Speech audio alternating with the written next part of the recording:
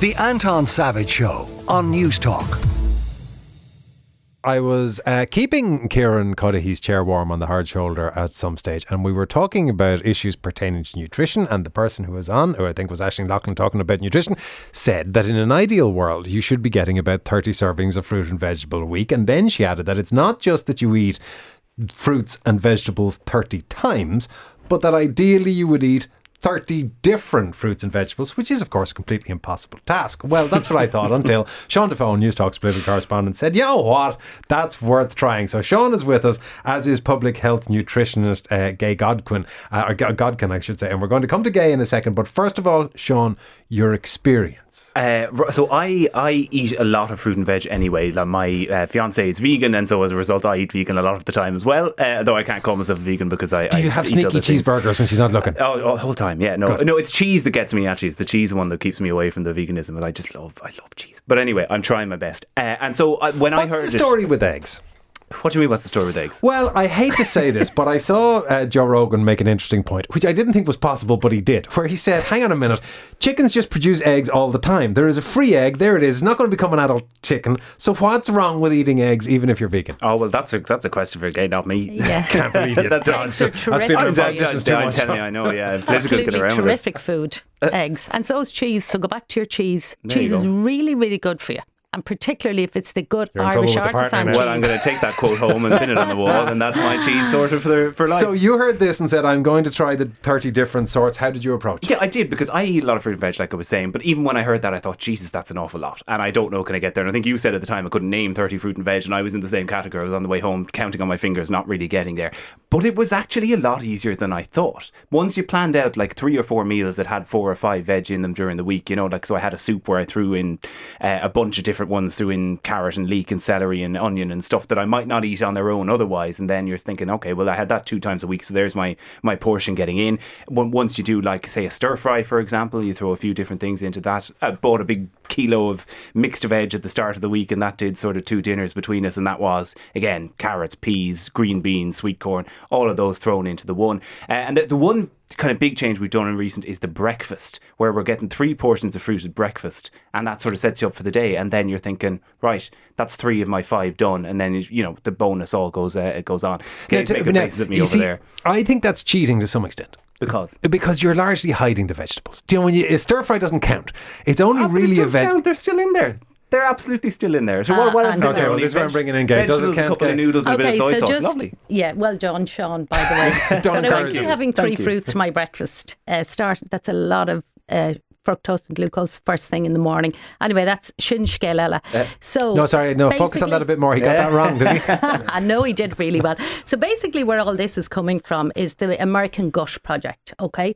And that was very much a self-reported study where you sent in stool samples, they analysed the stools, and you reported how much veg and fruit you ate and plant food, so your nuts, your seeds, your legumes, even tea and coffee. Strangely enough, yeah, and herbs. Sorry, tea and coffee count as one of your 5 a day? Yes. Well, then I got 50 or 60 through the week. If that's They don't count for one of your 5 a day. And let me tell you, there's no science behind the 5 a day. We need to eat 850 grams of fruit and vegetables per day. Mostly veg, leave it to about 2 fruit. So this study That's nigh on a kilo of fruit and vegetables per day? Yeah.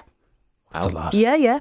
So he's not getting that in a stir fry. That's what I mean. No way he's getting that in a stir fry. You did very well, Anton. Don't mind him. So anyway, this American Gut Project, they analysed the data and they saw that the people who had eaten more plant food, including all the nuts and seeds and grains and all that kind of thing, had the greatest diversity of microbes in the gut, meaning they had a lot more. So there's trillions of microbes in the gut. And there's some ones that are specifically, like, these guys depend on us to feed them. They only eat plant food. And the human body doesn't digest plant food, so we rely on those guys to break it down. So we have a lovely symbiotic relationship. So we've enzymes to digest protein, fats and carbohydrates.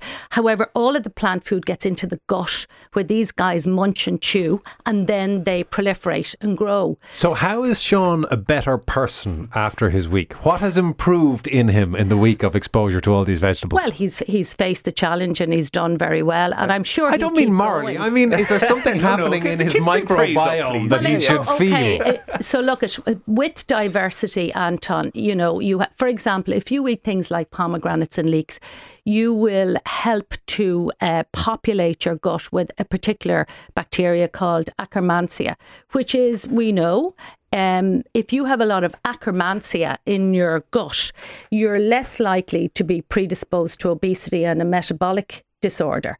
So these guys are protecting us. They're switching on and off our immune system.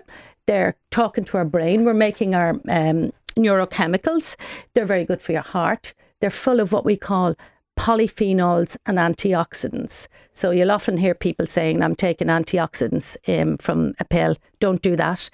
So the brighter leeks and pomegranates. Oh, look, that's only, I'm going to give you an example of this particular species. But remember, there's trillions in there and we're all different. So having the most diversity gives you the better health outcomes. Okay, well, among that diversity, we talked about not being able, or I mentioned not being able to list 30 different fruits and vegetables. Which were the most obscure ones that you eventually got to, Sean? I didn't even get all that obscure. I suppose the one that I have never eaten outside of Christmas before was Brussels sprouts, which I found a bag of them in the freezer and said, that'll do. That's another one ticked off the frozen list. Brussels sprout. That's do you know what? They roasted really well. It was almost like a tricolour roast of Brussels sprouts, cauliflower and butternut squash. And roasted up really, really nicely. Had it with some rice and some chickpeas as well, which I didn't count on the list, but now we're going down. That's 31. You see, I wonder about this because people say things like, well, cauliflower, it's delicious roasted. And you try roasting and they say, oh, put a little bit of cumin on it, it's lovely. And you take it out, it's like, no, it's still cauliflower. It is, that's the flavouring. That's down to you. Because I thought the exact same thing when I started roasting it. And I thought, this is awful. I hate cauliflower. And then over time, learned to actually flavour things properly. And it was, it's very, very nice. The one thing I wanted to ask as well, actually, though, because I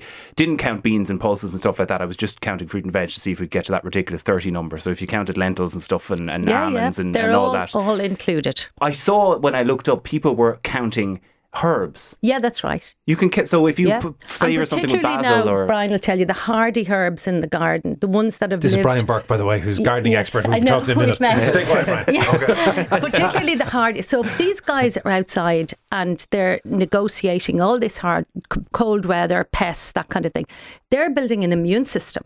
And when we eat them, they're conferring their immune system onto us. Wow. And that's why they've got all these plant chemicals. Now, hang on a minute. How am I possibly going to eat enough thyme or rosemary or bay leaves to get up to 850 grams of stuff?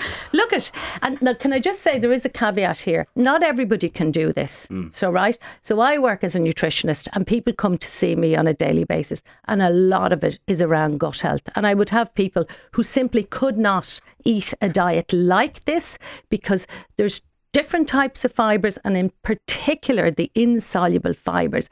A lot of people find they can't break them down. Now, if you go back to the theory behind that, they're missing those microbes. So they need to eat more of the good fibres, which are called prebiotics, and they grow the probiotics that everybody talks about that they buy in jars that I wouldn't advise you to buy. I would say eat more of the plant food that you get along with to proliferate and grow all your lactobacilli and your bifidobacteria and that kind of thing. You know, that's the secret to this. But not everybody, if you've got bad IBS or you've diverticular disease, just to name a few, you will have to have a specific diet tailored to you. Well, sorry, I meant to just come in. That was one thing I'd say, because there's three things that I found actually after doing this for a week. One is I actually had more energy towards the end of the week. I wasn't crawling into the weekend, as evidenced by the fact that I'm up on a Saturday morning and here talking to you. I appreciate it. Yeah. Two was that it was that little bit easier. Three, that I actually lost weight doing it without doing a huge amount more exercise. I'm down 1.5 pounds since last week. So there's another reason to do it without, you look tremendous. You always look tremendous, but particularly so this morning, But Sean. that fourth point then is that I did spend an awful lot more time on the toilet. Thank you very much. That was the information I was hoping you wouldn't provide to us. And that is it. And if you're eating more fibre, you need to increase your hydration. Is pomegranate juice as good as pomegranate? It's a text. I'm sorry I mentioned it now. It's not me. Somebody's actually genuinely curious about pomegranate juice. It's not my fault. No, but if you read the label on any of those juices, I don't recommend juices. Most of those juices very hard to eat a pomegranate though, because it's all seeds. It's delicious. Oh, it's a lot of work. Cheapers. Where's this? Throw the seeds into a salad. This lovely. Yeah, so no, pomegranate juice is about 12% pomegranate. The rest is water and various sugars. So any of those juices I would avoid. Sean is hankering to get across the street now and get a full Irish breakfast before his partner discovers what he's been at. Sean, thank you very much for taking us through your experience. Likewise, thank you to Gaye Godkin for giving us the expertise there around specifically pomegranates. That was what we focused on. And cheese. There you go. The Anton Savage Show, Saturday morning at 9 on News Talk.